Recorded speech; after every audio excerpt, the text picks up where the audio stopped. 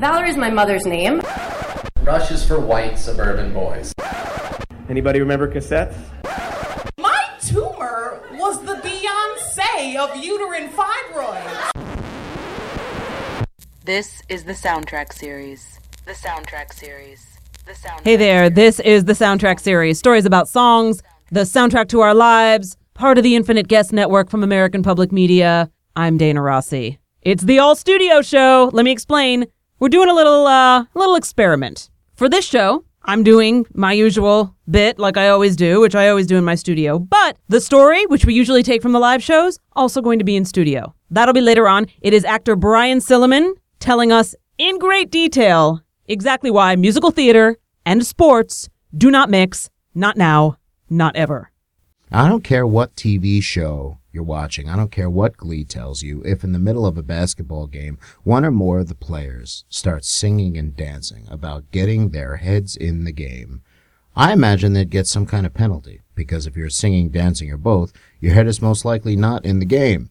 Your head is in musical theater and sports do not go together, and more importantly, should never be done at the same time. I have a dent in my leg as fiscal proof. But first, we'll remember always graduation day. I don't know, let's talk about it's graduation season. I actually was not conscious of this. I mean, I know that this is when people graduate, is like May, June, but I don't have any reason to be invested in that, really. The reason that I was more aware of it this time around, or that I've been thinking about it at all, is because I was talking to my mom the other day, and she had just gone to a graduation, but it was whoever it was that graduated from the high school that I went to. And it was just interesting to hear her talk about this ceremony and then think about my own high school graduation, up against this other one. First of all, when I graduated high school, it was 1996, full disclosure, so it's almost 20 years ago. And we just did it outside on the track or whatever, on the football field, just, right behind the school, boom, graduation. It was a nice night, fine. This graduation was at Stabler Arena. Stabler Arena is a venue, where if a band is touring and they're coming through the Lehigh Valley, that's where they're going to play, is Stabler Arena. So that's fancy. But she was telling me just all this stuff about who spoke and what the graduation speeches were about and different things like that. And I couldn't help but think about my own experience at this time. High school graduation is the only one I really remember very distinctly. I don't remember my college graduation. And this is unfortunate, by the way. P.S. I went to the University of the Arts, who has since been having amazing speakers. Neil Gaiman, his Make Good Art speech came from that graduation speech, the University of the Arts a couple of years ago. Why couldn't that have been me in my class? All I remember is there was maybe this parade that was kind of Mummers-esque, because this was Philadelphia. And then, I don't know, I don't remember. I don't remember almost anything about it. Sorry, you arts, don't remember. But I very distinctly remember my high school graduation for a couple of reasons. One is the national anthem. Now, and this is actually what kicked off this whole memory for me, because when I was talking to my mom about the graduation ceremony that she just went to, she was saying how things were different from when I graduated and then now. And she was saying how, well, when you graduated, I think your class song was With a Little Help from My Friends. And, you can't go wrong with the Beatles, but their class song this year in 2015, this graduating class song was I've Had the Time of My Life. Bill Medley and Jennifer Warnes from Dirty Dancing. This year. And I understand. It's my class, we graduated in 1996. So using With a Little Help from My Friends, that wasn't exactly current. But the Beatles are timeless. It's okay to use something that's timeless, but not I've Had the Time of My Life. So I just thought that was odd that they would use a pretty random 30-year-old song. I mean, has no one written about a good time since 1987? I mean, even if they had used that Green Day song, Time of Your Life, it's a little closer to where they were, but it just seemed, I don't know, it seemed odd to me. But the other thing she was saying was that now the entire chorus sings the national anthem. And maybe that's for the best. I sang the national anthem at my high school graduation, and it didn't go well for everyone but me. That's the way I look at it. So here's what happened. I didn't remember that the way I got to sing the national anthem at my high school graduation was I asked if I could. You know how you have memories sometimes where you're already in it and that's just the memory you have, but if you step back to consider, wait, how did I get into that situation? What were the events leading up to that? You're drawing a blank? That. I had no idea how. I asked my mom and she said, well, you just asked them if you could sing it. And they were like, yeah. If only everything were that easy. So I'm going to sing the national anthem. And they tell me that I'm going to sing it a cappella, just me and an echo. They warned me that there was going to be a slight reverb, fractions of a second, coming back at me after I sang whatever note. That freaked me out. I was already worried about having to sing a cappella and you have to be perfectly in tune and all this kind of stuff. And that was already stressful enough. But to know that I may be thrown off on a not very catchy song where you can kind of just sort of ride the wave of how catchy the song is. The national anthem, our national anthem is not catchy. It's hard and it's not musical. And to make it good, it's hard. Appreciate what Whitney Houston did in 1991. So I was worried that reverb coming back was going to throw me off and then everything was going to be ruined. So I got the idea that what I was going to do is I was going to buy earplugs and as like foamy and molding to your ears as possible so that it could cancel out any and all noise but the sound of my own voice in my head. And so I do that. I get the earplugs and I have rehearsal that day, during the day because the ceremony was at night. And I said, I'm going to have earplugs in because I wanted everybody to know how smart I was thinking ahead. I said, I'm going to have earplugs in. So I'll need to know ahead of time if the mic is on. Like, is this the on position of it and everything? And they said, yes, the mic is on. I talked into it. The mic was on. And I saw that the switch was in I'm going to call it the down position. So closer to the bottom of the microphone. And that seemed to indicate that the mic was on. Great. I am ready, Freddy. So that night we're walking out for graduation. We're marching across the field. I have David Bowie's Space Oddity in my head, so it's already off to a good start. And we sit down, and they do the opening remarks, and then they say, and now the national anthem sung by Dana Rossi. And I had the earplugs in, but not pressed in, so at this point it was press. I've already heard my intro, press.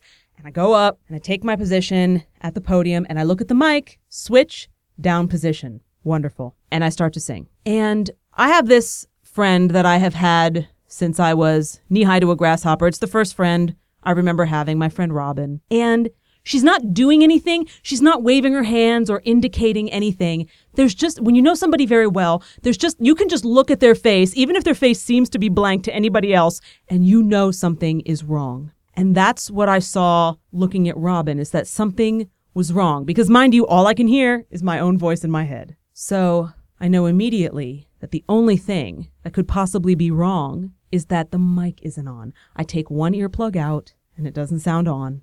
I'm still singing, by the way. I take the other earplug out and it's definitely not on. And I'm so mad and I'm exhausted because I was 18 and so old. And was anything ever going to go right for me?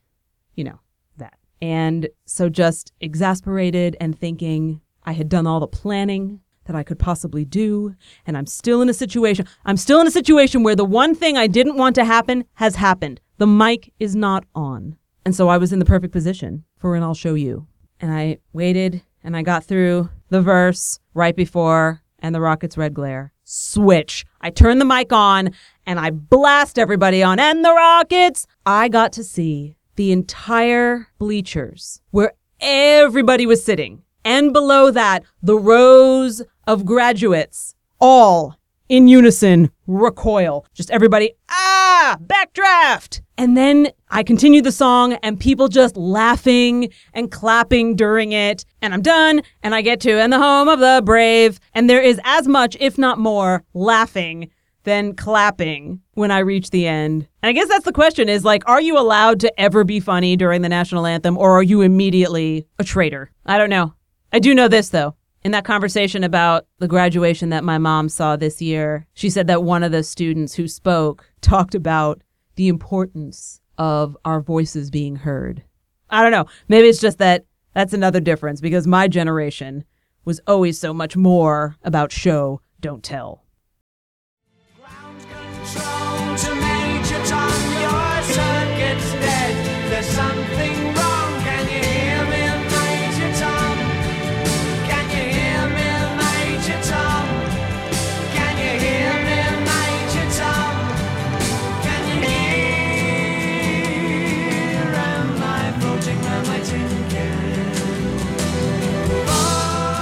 All right. Yeah, I was so dramatic, wasn't I? That like on my walk out to the field to take my place before I was singing the national anthem, that in my head, musically, I'm likening that to space travel. So I was a little dramatic. Okay. Our story for this episode is from actor Brian Silliman. Look for him in an episode of Orange is the New Black this season. And this is a very rare in-studio story about Brian's assertion, with proof, that sports and musical theater do not mix.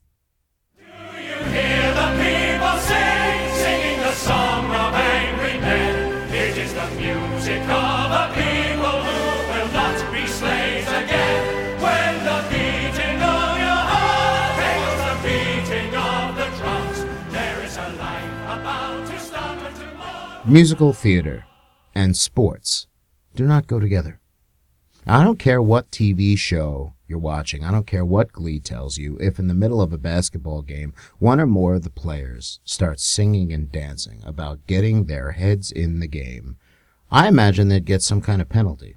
You know, his coach would stereotypically yell at him because if you're singing, dancing, or both, your head is most likely not in the game. Your head is in musical theater and sports do not go together, and more importantly, should never, ever be done at the same time. I'm not talking about damn Yankees. Everyone's always like, what about damn Yankees? That goes together. Well, no, I'm not talking about that. That is a musical about sports. That is not what I'm saying. It should never, ever be done at the same time. I have a dent in my leg as physical proof. Now, I used to be a skier. I started skiing during a Boy Scout ski trip, and I enjoyed it so much that my family and I started doing it regularly. And I was still very clichéedly trying to figure out who I was, but thankfully I was reaching the end of my Dallas Cowboys starter jacket wearing phase. I played my viola, and surprisingly that didn't make me very popular, despite the lessons I had taken away from watching Amadeus. My high school as yet did not have a ski team. Long Island in general did not have very many ski teams. It's kind of flat, you know. But sports seemed to be the answer to fitting in. Everyone and anyone who played some kind of sport fit in. So I decided to join the track team. Anybody who knows me even just a little bit will tell you that I don't enjoy running. Worse, I look like a dick when I do it, like an actual dick. I wouldn't run for a bus I was late for, a bus that had Naomi Watts on it, yet I decided to join the track team where running is not only expected of you, it's pretty much all you do. Now, I wanted the popularity and the jacket and the hop-hog-crested warm-up shorts, but I didn't necessarily want to run. I didn't have a burning desire to run. There was nothing chasing me except for, bad dreams and fear, but that chases everybody, It's like casually jog away from that. I didn't want to run. It was pretty clear that pretty fast that not only did I not like running, I was in fact really, really crappy at it. Looked bad, was bad. They decided to train me for the race walk, but then at the very first meet, they had me run the 400-yard dash instead. I was still finishing when the next race began, so I quit the track team and thought that maybe I should try something else. You know who always seemed to have fun? All those musical theater kids. Mrs. Mealy's class is going to see that Broadway show about the French Revolution in a month or so. Maybe I should go. So I went. We made the usual stop over at South Street Seaport, where I bought an Australian bushman hat with the sides stuck up, and then it was on to the show, which apparently was called Les Miserables, a 3.5-hour musical about the French Revolution. Oh God. Walking into the theater suddenly had me questioning my desire to go. 3.5 hours? Was this going to be the most boring thing I'd ever seen? More boring than church. Even church isn't 3.5 hours. Even the synopsis and the playbill seemed boring. Who is this woman, Jean Valjean? What a stupid name. Why should I care? Did I make the right decision buying that hat? Is it too small? It is a large. I think I have an extra large head, yet this hat is a large. That's all they had. Is it secure in my bag beneath my seat? Is someone going to see it? Is the show boring? Well, if the show is boring, I guess I can sit and think about that girl that I like so very much. But I didn't think about her once. Despite how people nowadays seem to relate this show to some kind of historical theme park attraction, Les Miserables was one of the most joyous, exciting, powerful things my much younger self had seen. I got the soundtrack and would play it constantly, often singing along, much to the horror of my very supportive yet very worried parents. and I began to become obsessed with the tale of Jean Valjean, and one song in particular that always seemed to inspire huge lines of thought. Do you hear the people sing? Question mark. It's part of the title of the song. There is a question mark. Basically asks a question and then never bothers to listen to the response. This fascinated me. The lyrics, of course, you might know, but if you don't, here they are.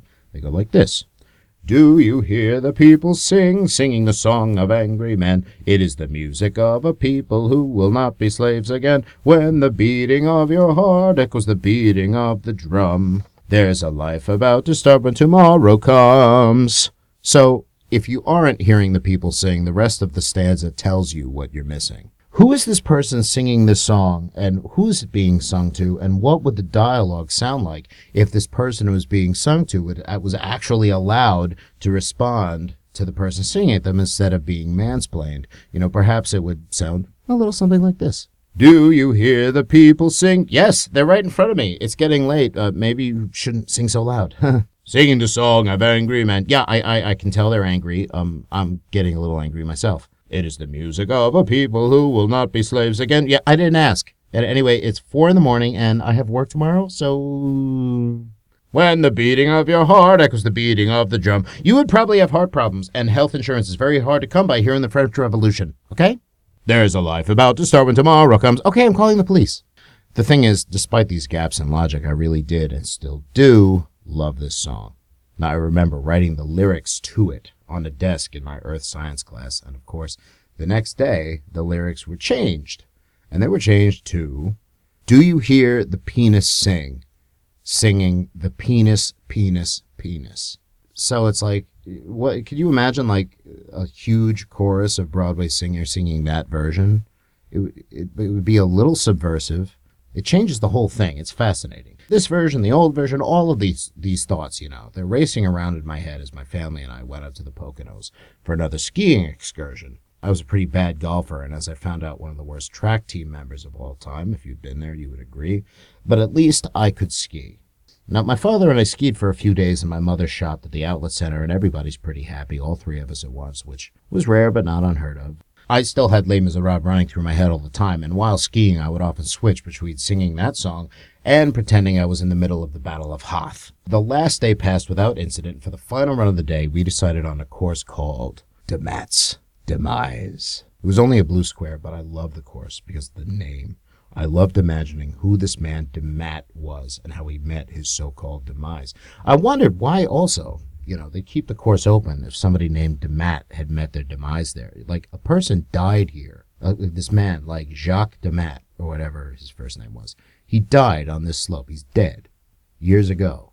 And not only are we going to keep it open, we're going to put his name on it. It's kind of like advertising in a way. And we're only going to make it a square. It's not even a particularly difficult course. It's like, so he died on an intermediate slope. And also, like, maybe it wasn't even skiing. Maybe somebody just shot him. Like he was just on this hill in summertime and somebody just shot him there. You know, and the possibilities are endless, really. That's what these names conjure in your head, at least if it's a good name. So you'd think they'd shut it down anyway out of respect for the dead, is what I'm saying. But in retrospect, I'm just glad my skiing accident happened on Demat's Demise, whereas my father's accident years before happened on a slope called Powder Puff. Now, most of the crowds had gone home, and I was tearing down the slope, just like Demat probably did back in the day, either skiing or trying to get away from the imaginary guy chasing him with a gun. This called for a triumphant song. Do you hear the people sing? No, I don't hear them sing. I'm skiing too damn fast. I'm the fastest fuck out here. I can even outrun those AT-AT walkers on the North Ridge, singing the song of angry men. It is the music of a people that will not be slaves again. Oh, it's the jump. I love the jump. Hit the jump, land the jump. Awesome! Nailed the jump. When the beating of your heart, my heart is beating pretty fast, probably because I'm hurtling down a fucking mountain, echoes the beating of the drum. Wow, that guy ahead of me is going really slow. There's a life about to start. That's when my right ski hit a huge chunk of ice. Something I would have seen, were it not for the freak show my imagination was thrusting upon my mind. Between Hoth, the people singing the French Revolution, and Demat running away from the gunmen, there was a lot going on. There's a life about to start when I couldn't get it back. In front of me, approaching all too quickly, was a thin thing of a man in a 70s ski suit. I'm out of control. I'm gonna run right into him. What had Dad said? If you're gonna hit another skier, always shout either on your left or on your right. when approaching so that at least have a shot of avoiding you. That logic must have failed me completely because at the time, all I did was screech at the top of my lungs the words, "Look, fuck out. There's a life about to start when tomorrow." Bam! I crashed right into the man in the 70s ski suit and bounced effortlessly off of him. One of my skis stuck in the snow, snapped off, and sent the rest of my body, now being propelled by only one ski, directly into the patch of very rocky woods that separated this slope from the one next to it. I remember wondering if this is where DeMatt had fallen. I remember thinking I was going to fall myself. I remember being embarrassed at what the last song I was singing was, and I remember my face smashing against a plastic snow machine, my body being thrown in every conceivable direction, and my leg gashing hard upon a collection of wickedly jagged rocks. Now, the man in the 70s ski suit began lecturing me from the top of the rocky ravine about proper skiing etiquette, and in between bouts of screaming for him to shut the hell up, I was loaded by the newly arrived ski patrol into one of their snowmobile stretchers, a device I had always wanted to ride in, with the excitement of finally doing so only slightly diminished by the insane throbbing in my leg. It felt like a dent. I remembered what had sent me off course in the first place, that chunk of ice and that damn song. Why would I sing that song while engaging in dangerous downhill winter sport?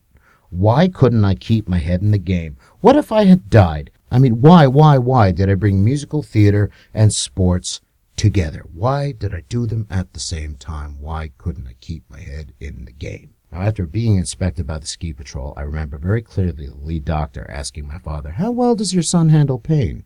To which my father responded with, They, quote-unquote, closed my wound, which is now revealed after the cutting away of my snow pants to be a huge gash in the front of my shin, and I am not exaggerating here. It was a gash. It looked like a rocky sea ravine, only small and red and on your leg. And I understood why the doctor had asked my father what he did, because closing the wound hurt with the flaming power of a sun being fueled by the rageful passion of 1 billion cloned French revolutionaries, and boy were they pissed. And it looked particularly bad. It looked about as bad as I looked trying to run a 400-yard dash. So I just laid back as my wound was closed, and I looked at the snow falling outside. I heard the medics working. I heard the lift running outside. But most of all, however, I heard the people sing. The beating of your heart echoes the beating of the drums. There is a life about to start when tomorrow comes. Yes, Brian Silliman. And you know what, though? I will buy that sports and musical theater do not go together. He proved that point very well. But you know what goes great with musical theater? Mowing the lawn. I have proof because when I was a kid and we had 2 acres of grass and I used to have to mow it on my dad's rider mower, I could get through the entirety of the score of Phantom of the Opera, singing it as loud as I possibly could. And I wasn't distracted at all. Although, to be fair, I was on a rider mower. Maybe if I had been singing musical theater and operating a push mower, I would not have a foot today. And that's it. That's our episode for this go-around. This has been the Soundtrack Series. And hey, if you are in or near New York City on Monday, June 22nd, we are doing a very special Soundtrack Series at QED at our usual venue.